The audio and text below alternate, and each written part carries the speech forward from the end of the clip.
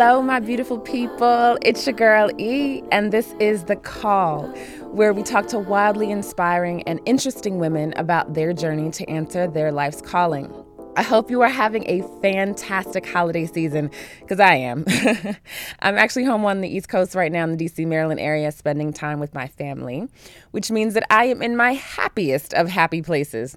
When I'm home, I get to do all the things that I never have time for when I'm in LA and on the grind. And one of those things is my favorite pastime. Play music videos on YouTube and dance and sing around the house with my sister. I'm serious, y'all. We really spend intense time doing that together. And that's why this week's guest could not be more perfect. This week, I'm sitting down and talking to filmmaker and music video director Melina Matsoukas. I remember back in 2011, the very first time I saw the We Found Love video by Rihanna and Calvin Harris. Y'all know the one, right? We found a love in a hopeless place. We found a love in a hopeless place. Y'all can't see me, but I'm pumping my fists real hard right now. I was obsessed with that video. The colors, the dancing, the storyline, the fake me out, Chris Brown look-alike. That was actually my first introduction to Melina's work. Well, not really. I mean, it turns out I'd actually seen a bunch of her videos before then, but I just didn't know that she had directed them. So I was obsessed with that video, and apparently so was everyone else, because Melina won a Grammy for it that year, just like she did in 2016 when she won her second Grammy for one of the most iconic music videos of the past few years, Beyoncé's Formation. Yes, y'all, she directed that. In fact, if you look at her resume, I guarantee you there's a video or two or three or four that you love. She's worked with Whitney Houston, Solange, J-Lo, Missy, and yes, Beyoncé and Rihanna many, many times over. And that's just a fraction of the artists she's worked with. Over on Man Repeller Social, we did y'all a favor and made a YouTube playlist of her songs and videos, so go ahead and take a look at that. Those are just the videos. Her TV work has been just as iconic. She's the director of HBO's Insecure, and she directed the Emmy Award-winning episode of Master of None, written by Lena Waithe. She makes the kind of videos and tells the kind of stories that get lodged in your memory. They are arresting and authentic, interesting, bold, all of the things. And you'll notice a pattern. She works with a lot of women of color. That's not by accident. Melina is a part of a new generation of filmmakers that are bringing strong points of view and diversity to an industry that sorely needs both. She's also just a very cool, chill, self-assured woman who knows exactly what she wants. In our conversation, you'll definitely get that vibe. She's so easy to talk to, and that's why we cover so much. We talk about how she runs a set. I have a specific vision, and I expect that everybody's going to show up to create that. What it means to be a woman in a male-dominated industry. You sometimes need to be louder or quieter or acceptable or not acceptable, and I think you just have to be you, but I don't think that that's something that you ever forget. Who she turns to for inspiration and mentorship. And I think that's really important, to have a community that you feel supported by, that has your back and isn't judging you, and also helping to guide you with their experiences. And what she said the first time she met Beyoncé. Wait, like a cornball. You said it? I literally said that. I told her that. Those were not your words. Literally, I was such an idiot. I don't think she heard. Hopefully she didn't. Sit back and enjoy this fun conversation with Melina Matsoukas on The Call. Melina! Hey. You're here on The Call. Finally. I'm so excited to talk to you. I'm so excited to be here. So we met just a couple weeks ago. Had this amazing event with another guest who's also a very good friend of yours, Melody Asani. Yeah, she is my sister. She's your sister, and we had a great conversation about art and artistry and women of color in the industry. And I remember leaving thinking, you said the most brilliant things, and you were so down to earth. And I was like, but dang, I still don't know a whole lot about her. She needs to come on the show. And here I am. And here you are. We made this happen. Also, I had a doll when I was little named Melina. Oh. So I was like, I know I'm going to love her spirit. I love her. She was bomb. Your favorite doll? She was my favorite doll. She's one of her and Rosemary. Actually, my nephew has a doll that they named after me right now with really big hair. Really? Except he tried to take the head off, and I was like, what are you trying to say about your auntie? That's a little therapy. Little bit later. What does Melina mean? Do you know what your name means? Well, I was named after a Greek actress named Melina Matsoukas. Okay. And my father is half Greek. And Meli means honey in Greek. Ooh. Yeah. And I love honey. I used to eat honey sandwiches as a child. Are you serious? All the time. and I still might partake. And yeah, that's what I mean. And I think Matsoukas, which is my last name, which is also Greek. You would think I was just like a fully Greek woman. Matsouka means like beat with a stick because I think I come from a family of rebels. Ooh, okay. All right, I like that. I was like, beat with a stick? Yeah, no. When they were occupied, somebody in my family deep down beat somebody down with a stick. And they were like, Matsouka. Do you feel that in your personality? Absolutely. You know, I feel like I'm a rebel. I'm always trying to create change in one way or another. So, yeah, I go around beating people with sticks. I like that. At least on film. That's good. And this is recorded, so we'll always remember that. Visually, the visual version of beating people with sticks. So you said it would sound, because of your name, one would think that you were all Greek, but you're not, right? So your mother is Afro-Cuban, yes, father? My mother's from Cuba. She's Afro-Cuban Jamaican. Okay. And my father's Greek and Jewish. And they met and fell in love in New York City. And that's where you were born? Yes, that's where I was born and raised. Well, we moved to Jersey when I was like 10. And then I came to L.A. 15 years ago. Wow. What was your childhood like in New York, growing up with an Afro-Cuban, Jamaican, what was a Greek, Jewish family, like all those cultural influences? What was that like? It was phenomenal. You know, my parents, they were part of a political group called the Progressive Labor Party, which is very communist, leftist leaning in the 70s. That's actually kind of what brought them together. So our house was just open. It was open to people. They because obviously they're from different cultures, but they raised us to value people and culture and even, cultures that weren't ours and to treat everybody equally and as family and with respect.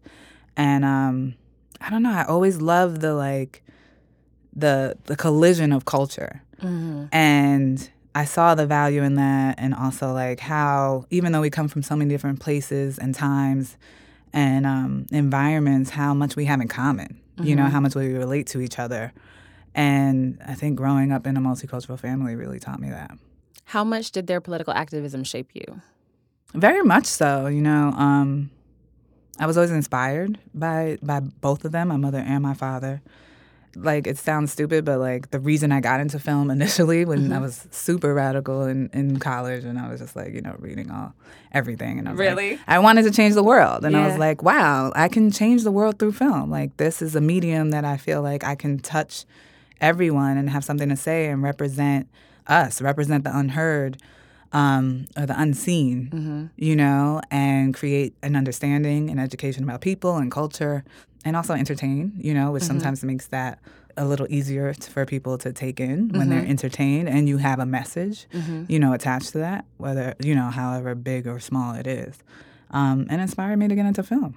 Was there one film or a set of films or experiences that you had that really crystallized that for you? Like, I want to change the world, and then, film can do that. Might seem like a leap for some people, right? Like, what brought that out in you? What made your eyes light up? Well, I was in college. I was at NYU. I was a math major to begin with. Really? I mean, I don't even know how that happened. I do know how that happened. My mother's an educator. She's a professor. She was a professor. She's retired now.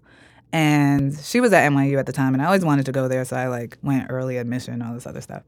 And I was a good student. Like, I was kind of good at everything, but never really passionate about one thing, except photography. I really loved it. And so when I first started school, she was like, oh, you have to declare a major. And I was like, why? She was like, just do it. And I was like, okay, I'm great at math, so I'll be a math major for now. Yeah. And then I took calculus too, and I was like, I'm not that good at math. I never want to take it again. Like, no, this is the last math class I'm ever taking. But, as a freshman, you have to take general classes with everybody.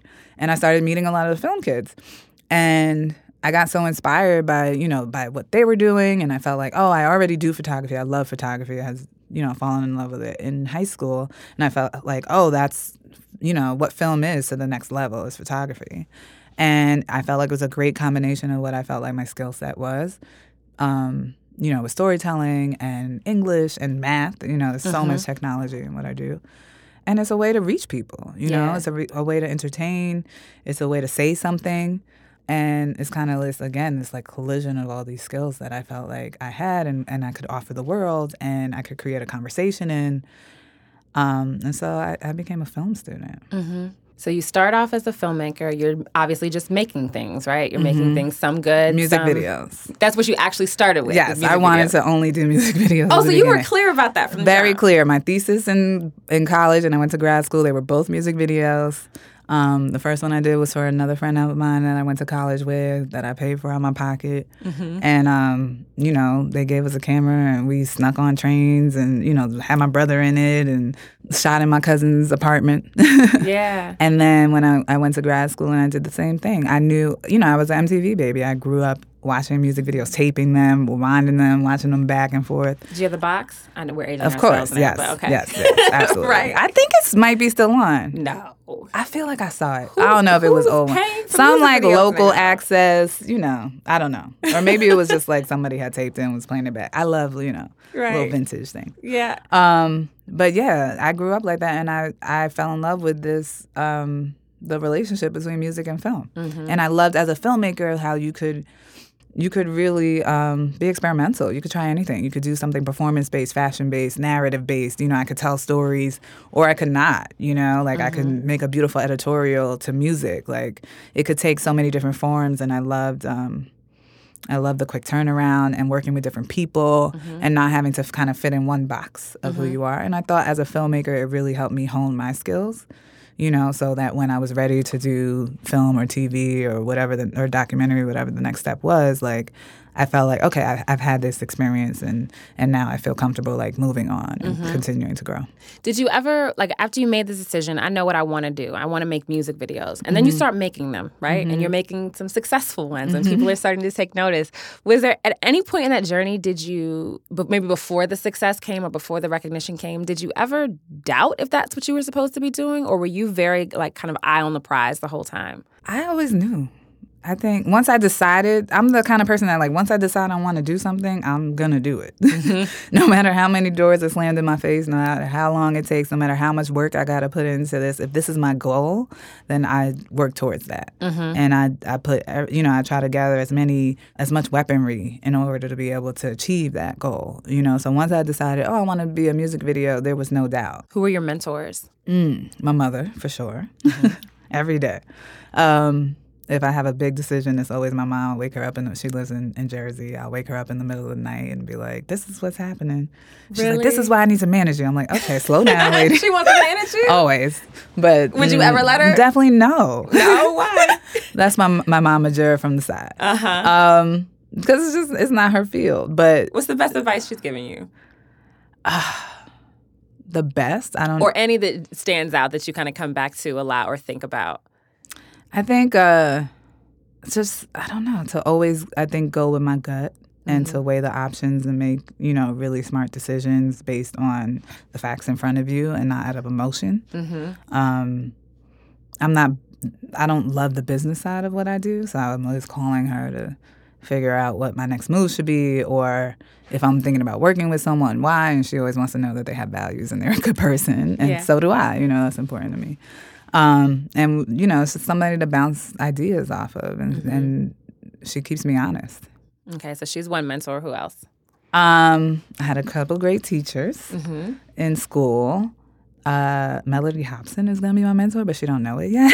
She's your mentor in your head right now. Exactly. I've been rewatching her TED Talk over and over. She's phenomenal. I love it. I love her. I don't know. Maybe my friends. I don't have any one person who's guided it. But in the same way that my mom is, like, my major decisions, I share with my sister. Melody is one of those. And, we support each other. And I think that's really important, to have a community that you feel supported by, that has your back and isn't judging you and also helping to guide you with their experiences, because I feel like we're all trying to figure it out. Like, nobody has the answer. There was no path set for us already, and everybody's path is different. So I think we have to lean on each other's experiences to kind of move forward together. How did you build your tribe? And I know it's always hard because you're kind of just living life, and then you look up and you have this thing and this great community. But I also know we tell young people, we tell young women, like, find your tribe, have your tribe. And it's like, okay, well, how do you do that? That's a hard question. Or how did you? Not how did you tell someone else. I think mine was just natural, like, I gravitate towards certain people. I really don't like a lot of people, honestly. So, but when I like you, I love you, and I'm so loyal, and I trust you, and that's not going to be everybody, you know. And I think there's different ways. It's like some people you just naturally gravitate towards, and you have a connection on a personal level. Some people, while working with them, you realize you have a lot in common, and you can lean on each other. And, you know, I think for me, it just naturally happens, you know, like when I have a connection with somebody and we form a bond, you know, and that bond stays strong through time, then that's how your tribe, you know, I don't think it's something you can go set out and do. Like, right. where you're going to go to the club, like, hey, girl, I'm looking for a tribe. Want to be down with me? Well, I like your two-step. Right. That twerk is popping. You should be a part of my tribe. Exactly. No, I think, you know, on your way, like, you know, I think a lot of it was on my journey. Other people were there trudging along on theirs, you know, and I was like, oh, shit, we're doing this, and we can do this together, you know? I saw this Issa Rae clip, and I think at the event we were at, Lena Waithe spoke to this a little bit, but the idea that a lot of times folks are looking to build relationships with people who are maybe a level ahead of them or the people that they admire that are above, but that actually the best relationships and the ones that will carry you the farthest are the people that are next to you. I agree. You know, that's why I was saying, like, my mentors are sometimes just my friends. You know, Lena and Issa are both in my tribe, you know, and those are both women that a lot of our firsts happened together. You know, like Issa's first show was my first show directing on television. That's amazing. But you know, that was my first foray into that world too. You know, and now we might do another project together, and that's how you, like, I think, create those bonds. You know, we have a lot of a similar background, and that connects you, and then because you're also standing beside somebody, that I think is easier to take that next step with that person. Right. So looking back, you kind of have these firsts and you said like trudging along, right? Like you're going through the hard part of developing and growing and making mistakes and winning. You had an interview once. I told you, you don't actually have a lot of interviews. So I did my homework. I'm like, what did you see? Right? And why is it still up? Because I'm like, can y'all take that interview down, please? But this was a good one. And the person asked you, was your career path deliberate, right? And you said, yes, I visualized it. And this was the line that jumped out at me. You said, I think I saw myself getting to this point probably a little sooner, honestly. And when you said that, I was like, bruh, I feel like that all the time. And I don't know if that's arrogant or if it's because of the pressure of society where it's like you feel like you're supposed to be a certain level of successful by 22 or 24, right? So how did you, tell me a little bit more about that. I had a lot of success in the music video space very early. And very early after I graduated. What's early for you? Like what? Within the year after I graduated, I had done like 10 videos, 4 of which were Beyonce's, you know? And then my music video career kind of catapulted after that. But then I would say, I wouldn't say it plateaued, but like I was really successful in music videos, but I couldn't transfer that over to commercials. I couldn't do a film that I could have done a film, but it wasn't one that I would want to do. What I was getting was like Step Up 8. And, you know, a bunch of musicals, which aren't really my thing. Right. You know, and I wanted to do something actually in the dramatic space that was like a lot smaller and character driven. So, and because I had success in one area, I wasn't willing to just do anything to do it. You know, I really wanted to wait for the first thing for something that spoke to me, you know, because as an artist, I feel like I can't put my all into something if I'm not passionate about it. And so I just saw that happening sooner. Like I saw me doing a film. Even I still haven't done a film yet. You know, I saw that happening, you know, before now, you know. But, you know, when it's supposed to happen, it will. And it's probably about to happen. So the time is right. You're working on something. But, you know, I'm an ambitious woman. And I was just like, oh, I'm going to take over the world very early in life. Right. And, you know. We're still getting there. People are going to hear this and be super inspired. They're like, yes. How did you do Beyonce videos a year after you? I mean, like, that's just a very real question because I used to listen to these interviews with folks and be like, but how did that happen? How did you do that? You Specifically how it happened. Okay. So I had 2 videos. Okay, so one was for my friend out of undergrad. One was for my cousin who was a rapper, and we shot in Houston, and that was my second video, right? So now I have a little reel. Yeah. So from interning and PAing and working, I worked at a production company that did music videos and commercials. So, I was there making no money and doing what I had to do and, sweeping up after people and, trying to humble myself in situations that I was like, I don't need to be here. But, right. But that's all part of the education. So anyway, I had those two pieces on my reel. And from working in that space, I knew reps. I knew 2 music video reps. One who is my partner today and still my music video rep and part of my tribe, one of my best friends to this day. So I gave it to her. And from there's video commissioners at labels. So they're the ones who they get the music, they send it out to a bunch of directors. They write a treatment, write an idea, and then them and the artist pick the best idea and they give you a job. So through my rep, who got in touch with music video commissioners, I got the opportunity to work on a couple treatments for some artists. And I did, and I booked a couple smaller videos for younger artists like Sharifa. And then they were with Def Jam. Okay. And so Def Jam at the time had Ludacris and Pharrell. And so they sent me the song for Moneymaker. I wrote a treatment, and they liked it, and that was my first, real big video. I was so scared and running around like a chicken with my head cut off, and I was in Miami what the fuck do I do with these guys? And we shot it, and it was pretty successful at the time, and it got, a little shine on the ones and twos. And so Jay-Z was, I think, president of Def Jam at the time. Okay. So then there was a MTV Awards or something. So I was with that same video commissioner, and we were at some stupid party. And she introduced me to Jay because I had him, and I was like, hi. And Beyonce was next to him, and my dumb ass is like, I'm coming for you. Wait, like what? A cornball. You said it? I literally said that. I told her that. Those story. were not your words. Literally, I was such an idiot. I don't think she heard. Hopefully, she didn't. And she was like, whatever, everybody's coming for me. Right. I was like, because I think he was like, oh, she's next or something like that, he says. So I was like, I'm coming for you. And then a month later, her video commissioner was calling me to do some videos because she wanted to do videos for every song or album like she still does. Yeah. And they wanted me to do 4 of those videos. And this was the Beyonce album, right? No, this is B-Day. Oh, wow. Mm-hmm.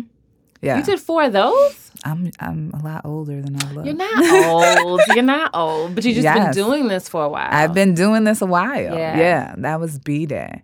So I did Upgrade You. I did Green Light. Oh, I did Kitty Cat. Okay.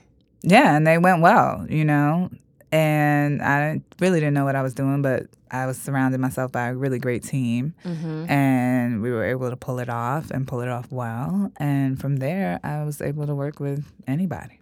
See, I'm glad I asked that because a lot of folks, if they don't hear those details, it just sounds mystical and magical and also, frankly, something no one else could do, right? It's doable. Yeah. You certainly made it sound doable. Definitely, you had the talent, you had the work ethic, right place, right time, but it doesn't sound like... work your way up, And that's what I'm saying. It's like, hey, you got a friend that wants a video, shoot it.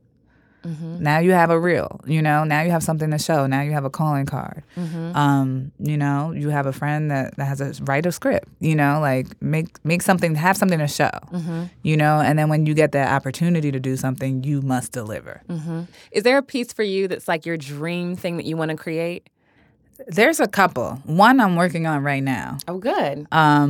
Which is not totally picked up, but it's a television show based on this book called A Brief History of 7 Killings. Okay. And it brings to life 1976 Jamaica when communism was kind of taking over the Caribbean and South America, and the U.S. was so threatened by that. They infiltrated all these cultures and created gang wars and really tried to creating terrorism around the world, which is what they do. And it was also at the height of Bob Marley and his legacy. And so they conspired to kill him.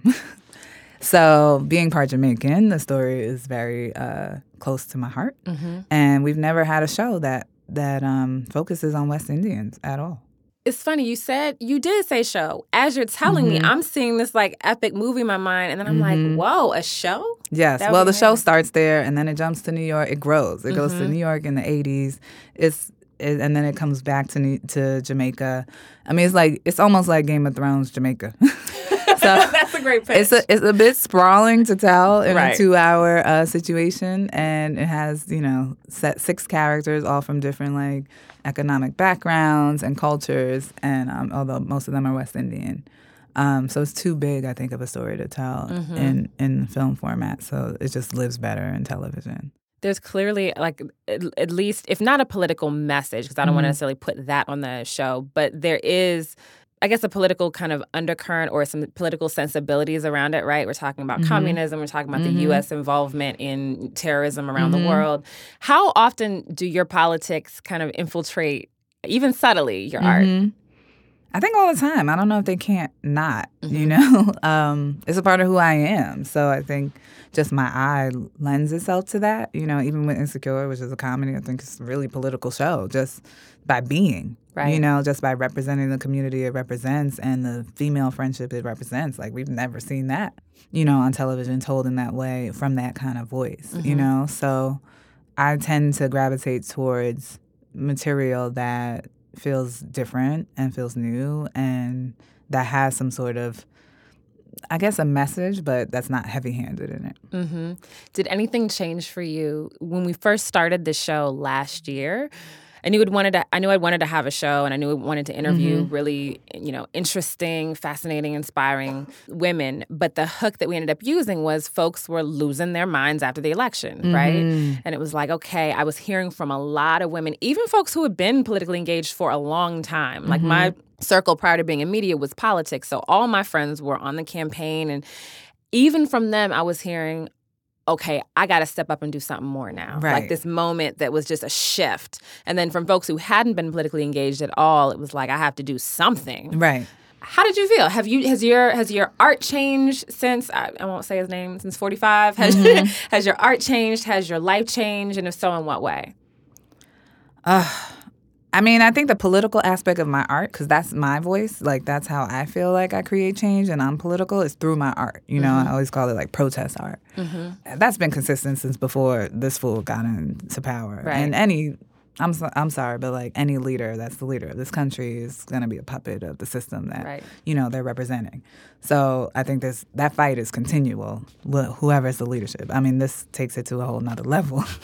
It's a different level. I think my fury has increased on a daily basis and my stress level because I love Rachel Maddow and I love Jesus and Muriel, and every day I come home and they're my release, but they also incite the shit out of me. Right. I think just my agitation has increased. And also just the need for change, which, sometimes it has to get worse for it to get better, right? It motivates people. Like, a lot of people were actually happy on the more radical side when he was elected because it's like, okay, there's no more complacency. Right. With Obama, like, Obama did a lot of fucked up shit. I love Obama, but he brought a lot of destruction around the world and to our own community in some way. But he was like your cool-ass uncle. Exactly. He's the cool uncle, but also he runs the empire. Right. Right, like an empire. Yeah, so of course he's going to do that. He has no choice if he decides to, involve himself in the system. So it's like, but you don't want to bring down your cool-ass uncle. Like, you want to support him. And you had to, like, he's the first black president. Nah. Right. But this fool is like, where's my stick? Matsoukas coming out, So, but I think, it's really motivated a lot of people, and I love that. I love seeing that everybody's kind of been politicized. Everybody wants to be part of the conversation, and that's how you create change. When the masses really decide to, like, to motivate and to come together and to fight. Together. So everybody knows you from that work, right? So from the amazing music videos, Beyoncé, Rihanna. Like, first of all, one theme that's pretty obvious when you look at your work is that you work with a lot of dope women of color. I do. Is that intentional? I think it's natural. I think I like to work with other women of color, and they like to work with women of color. Like, we like to work with ourselves. It's like you have a shorthand, when you work with your own people. It's like, why white men rule the world. It's like, I'm gonna bring my man up. This is my boy. We want to go out afterward and drink and da-da-da-da. So I'm going to give him this job, and I'm going to give him this opportunity. And we're the same in that. So, and, we have a common common struggle, you know, in all our different fields. And I think we connect on that basis. And when you can do it with your sister, like, why wouldn't you do that? What's the project that you worked on with a woman of color that's your favorite? I know. I was hoping. I was like, you trying to set me up? Okay, how about this? Here's a better one. This is actually interesting. Okay, so we know all the big stuff you've done, definitely, right? We know Lena, we know Solange, we know Beyoncé, Issa, all that. What's a project that you're super proud of, that you love, that doesn't get all the love all the time, right? That isn't the one everybody knows about? Sensual Seduction by Snoop Dogg. Oh my gosh, I didn't realize you did that. I love that video. That's probably one of my favorite videos I've done. Really? One of, not the. Right. Yeah, we just had a great time, and it was so, like I said, I like the vintage like kind of feel, and he went there, you know, and I was like, wow, this man, he, you know, broke all expectation I had of him, but I was like, he's really willing to take risks. I remember when I first came out, we were like, really? Snoop? Exactly. Like, really? I said that on set, you know, when he was like, this treatment is bomb. I was like, really? But, you know, I had a whole different vision of who he was. And, yeah, something I'm really proud of. What kind of set do you run? I feel like, you know, for the performers and actors, it's hopefully comfortable and safe. You know, it feels like a place where we can create and we can continue to see. You know, we all go in with a plan, but I want to be able to, like, be spontaneous and build off each other when we're on set. So hopefully it feels like that. And for my crew, you know, I feel like it's strong. You know, it needs to be strong. We need to, like, be a unit and move as one unit so that we can get our days done.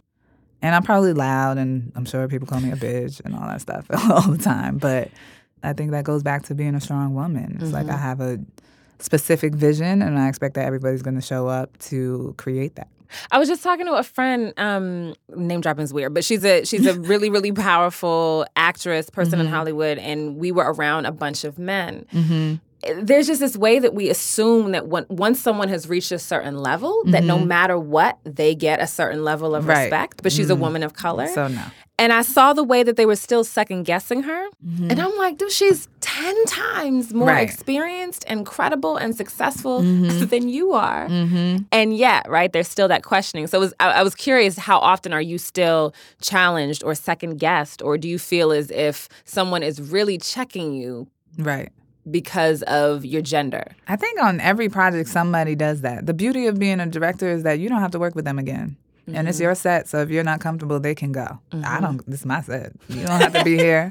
And I'm very clear upon hiring people of, you know, the project that we're doing, and this is what we're trying to say. So I hope if you believe in it and this is what you want to say, then you belong here. If not, then it's okay. It's not for everybody. But I do expect professionalism, and if you're not part of what we're trying to create, then this place isn't for you, and that's okay. But bye. Bye. Were there experiences you had along the way that were difficult because you were a woman or because you're a woman of color, where you felt like, oh, my identity is why I'm experiencing this right now? I think every day. I don't know if that's ever anything that you forget. You know, especially in my industry, which is pretty much every industry in this country. It's like you walk in and you might be the only black woman there, you know, and you sometimes need to be louder or quieter or acceptable or not acceptable. And I think you just have to be you, you know, but I don't think that that's something that you ever forget at any minute of the day. You said you just have to be you. How did you figure out, like, what being you meant? Like, did you have periods when you're like, I don't know if in this setting I need to be this particular way in order to accomplish my goal, I need to kind of fall back? Or have you just always been, you know, the popular word now is unapologetically. Have you always been unapologetically yourself? Or were there times when you kind of... I mean, I think as a black person in this country, you have the code switch. I don't know when you can always be any one thing, or even as a professional. Like, I can't go into... you know, a professional setting and be my cursing self or calling everybody a nigga or whatever I want to do, you know? And then when I'm with my friends, it's like, it's natural to us. We do that, you know, at the drop of a dime, how many times a day? So I think that becomes a part of who you are, you know, learning how to navigate through all these different environments. Like, that's how we survive, you know? So being unapologetically you is learning how to switch within each scene, which in each space that still feels like authentically who you are. Right. It's not and not being like false. someone else. Yes, but and even as an artist, it's like I like to feel like I'm a diverse artist. Like I like to do comedy, I like to do drama, I like to do all kinds of different things, and that's what feeds my soul because that's who I am as a person. So I don't know if I can ever be one way in every environment or every place. Right. Do you feel like you sacrificed anything along the way for your level of success or for the type of kind of, not comfort, because, right, you're never comfortable. You're trying to always push and challenge yourself. But for the place that you are in your career and in your life, do you feel like you sacrificed anything? What does it cost you to get where you are? Absolutely. I think for anything, to be great, you're going to have to sacrifice. For me, a lot of it has been in relationships, and I've really been trying to find the time to give towards nurturing those relationships, family, friends, the traveling, just being there, but finding the time to do it all. That's, I think, the biggest sacrifice because I feel like that's life, that's the shit that really matters. And I think when you're young and you're really trying to get somewhere, like you have one focus and that's to make it. And so everything else kind of like falls by the wayside. And it's important to nurture your tribe because at the end of the day, and this is probably a revelation I had a couple of years ago, but I don't want to die. And it's like, oh, I did, this show and this film and this video and like there's nobody there to share that with me, nobody by my side. And I feel like relationships are what really matters, It's that interaction with people that feeds the soul. So you work a lot. I tend to. You work a lot, and then you go home and you watch this stuff that pisses you off, right? I'm just kidding. I mean, that's not your whole life. Love it. I do love it. You love it. You love it. But what do you do for stress relief? How do you, take care of Melina? Melina likes to eat. Melina loves good food. So I eat a lot. I go out to eat a lot. I cook a lot. I bring friends over. Today we just had I was like, I love this little cultural hub that's happening in my living room. Food brings people together. So that is a really, I think, healing process for me. I like to read. I shop way too much. Do you? Yes. What things do you buy? I like What's your weakness? Things. Clothes for sure. And now that's kind of transferred over into fashion and, getting my house together when I have time. But, that's not always. But I don't know. And now, I love to travel when I can. I love to travel with my friends. And now my boyfriend, we're going to Egypt for the new year. Yeah, so I'm looking forward to that. But yeah, I like to experience culture and I like to stay inspired. And I think traveling definitely does both. It helps you rest and recover from what you're doing, and it inspires you to learn and experience people and culture and history. And I get a lot out of that. So in terms of thinking about your future now, right, what excites you? What are you most excited about? And not necessarily just a particular project, but in crafting the next phase of your life, what excites you? So much. I actually just had a strategy conversation with my manager today. I think what's exciting is definitely doing a film because I haven't done that. So doing a film in this next year and producing. I've always seen myself as a director, and now I'm producing as well. And knowing that I don't have to direct everything for it to be a part of my brand or my vision or what I believe in, and I can put my hand in multiple projects, as a producer. So that's a really exciting prospect for me.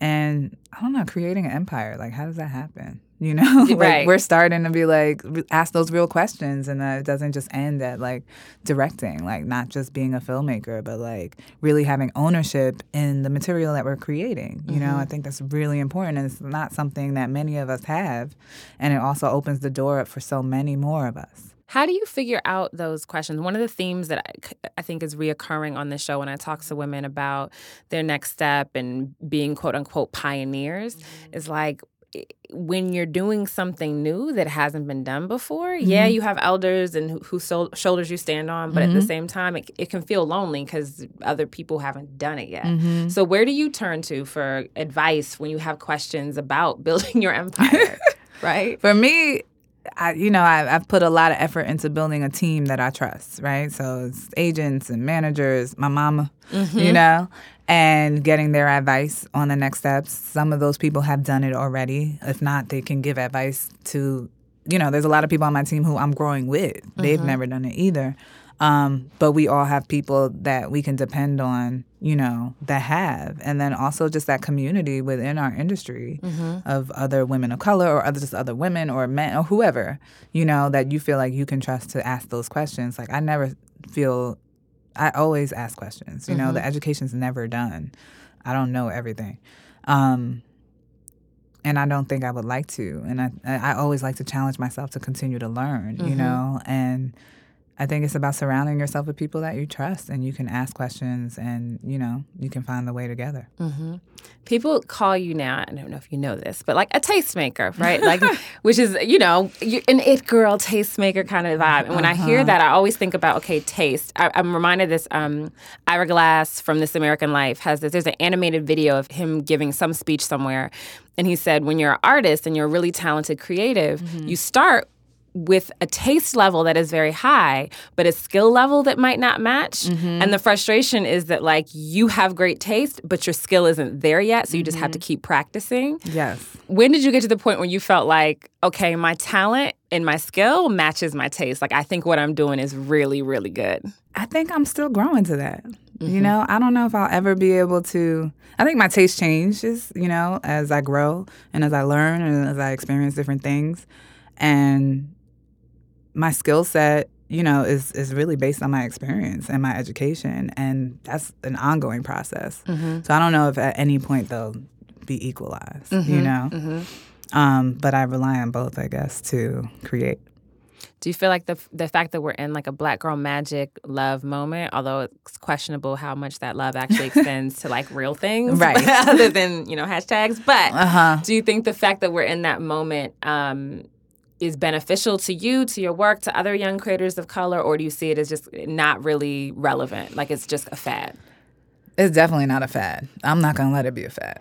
I think that it's opening up doors because a lot of us are creating work that has value, I mean, we always have been, but now they understand our value, and they are forced to give us more opportunities, and the more that we can create things that it all comes down to money in this country. The things that are lucrative for them, they want more of, and the more we shame them, the more they're forced to employ us, and the more we're in the door, the more people that we bring in, that are like us, that look like us, and you know what? I'm like, people want something different. Nobody wants to see the same. White people don't want to see white people every day. I mean, it's like how many shows have, it's like, okay, can we have some other, material here? Right. And it's interesting, right? Like you get to learn about a whole world that you never knew about. And I think that's interesting for people even outside of that world. And the more those doors open up and we can deliver, the more, gates open up for the next generation. And then we flood those gates, but, we're going to have to fight and we're going to have to demand that these changes are made. And as long as we maintain our value, which we are doing, then they have to listen. And you mentor a lot of young creators, right? I try to. Yes, I definitely have a shadow on every set that I'm on. And, I try to respond as much as possible to people. It's a little overwhelming sometimes. Right, of course. But, yeah, I definitely try to bring that next one in. And I need it. I need it not even on the mentoring side. Like, I need my crew to be diverse. Like, I want the stories that I'm making about people that look and speak a certain way to be made by those same people, and we're not there a lot. So I need that help. I need to train the next person to like be my DP, to be a grip, to be my production designer. Like I need it on all fronts, to be my executive, So I'm trying to empower as many women as I can to take that role so that our tribe stays strong. How old were you when you moved to LA? How old are you when you graduate undergrad? 22? There you go. That's what I was. Okay, so what would you say to 22-year-old Melina? 22-year-old Melina. Believe in yourself, that you belong, that you can do anything. That's actually everything my mom told me ever. Listen to your mother. Did you believe that back then, though? On some days, I think... That's a very real answer. When you're in college, it all feels like a pipe dream. And you're like, is this really possible? Like, if I studied, for me, I went the very classical way. And it's absolutely not the path that you have to take to do what I do at all. It's just been my path. But, like, I studied what I did. I worked towards what I did. And then I did what I did. Like, you went to school to study it. Then you graduated and did it. I interned. I PA'd. I tried it out on my own. And then I used that to actually get a real job. Does that path still work now? I think absolutely. Okay. For me, as a woman of color, I feel like it's best to educate yourself as much as possible and gain experience and always have that to lean on. I think it's something to lean on when you're challenged, your education. Like, I know what I'm talking about because I know this work. Like, I studied. I think that's a really important point because we're in this age and the era of the internet, right? When you can teach yourself. I actually believe that you can learn so much. But I think the narrative is skewed towards, like, the white boy who dropped out of college and went to live in his father's basement and just made something dope, and then his father's best friend gave him $50,000. Right. So it's like that's the narrative. Yeah, I'm like, that white boy didn't have to work. Right. He didn't have kids to support. Not that I do. And I would live a privileged life, not to that extent at all, but I was able to go to school, that I could afford that. That I could sacrifice, and spend time, like, honing my skills in order to do it. And not everybody is given that opportunity, But like you said, you can teach yourself, That's still doing the education. Like, there's not one way to educate yourself. It can also be through, experience or through the internet. But nothing happened. Well, for me, it wasn't overnight. Let's imagine that one day one of the young mentees that you have now, 30, maybe even 40 years from now, is making the Melina Matsoukas film, the movie of your life. What's the one line or what's the description of the film of your life that you want made? Be a revolution. You need more than that? No, I'm surprised you could give it to me that quick. I was waiting. Got it. That seems like a going theme. I like that. So what are you excited about moving forward, like, in terms of the state of the industry? I'm looking forward to all the different stories we're telling. And I'm looking forward to watching them. I love to just sit back and be entertained as well. And to be inspired by the people to my side. And I love all these voices, and I love supporting them in whatever way I can, and that's really exciting. It's really exciting to not have to be the only Black girl in the room.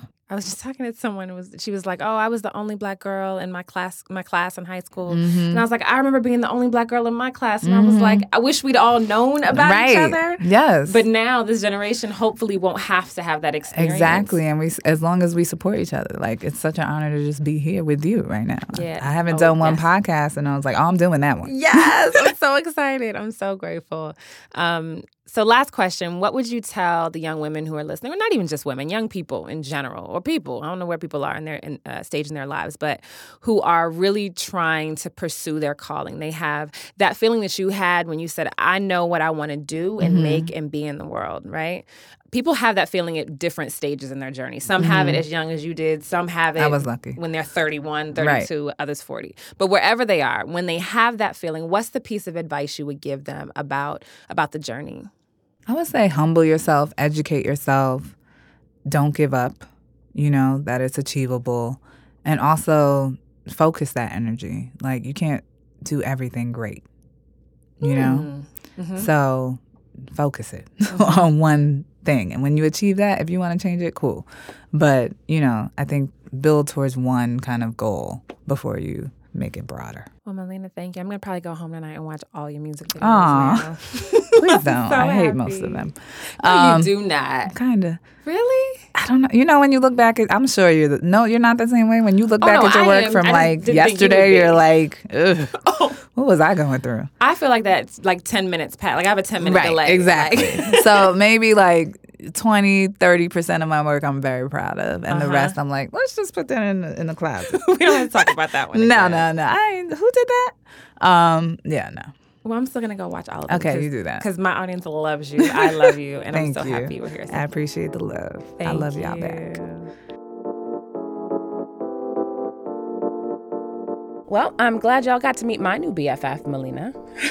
No, seriously, though. Many, many thanks to her for being on the show. This episode was produced by Melody Rowell, published by Man Repeller, and hosted by moi, your girl, Erica Williams-Simon. The next time I talk to you, it's going to be 2018, which, y'all, I don't even know where this year went. But I really want to thank you for spending so much of it with me and these fantastic women.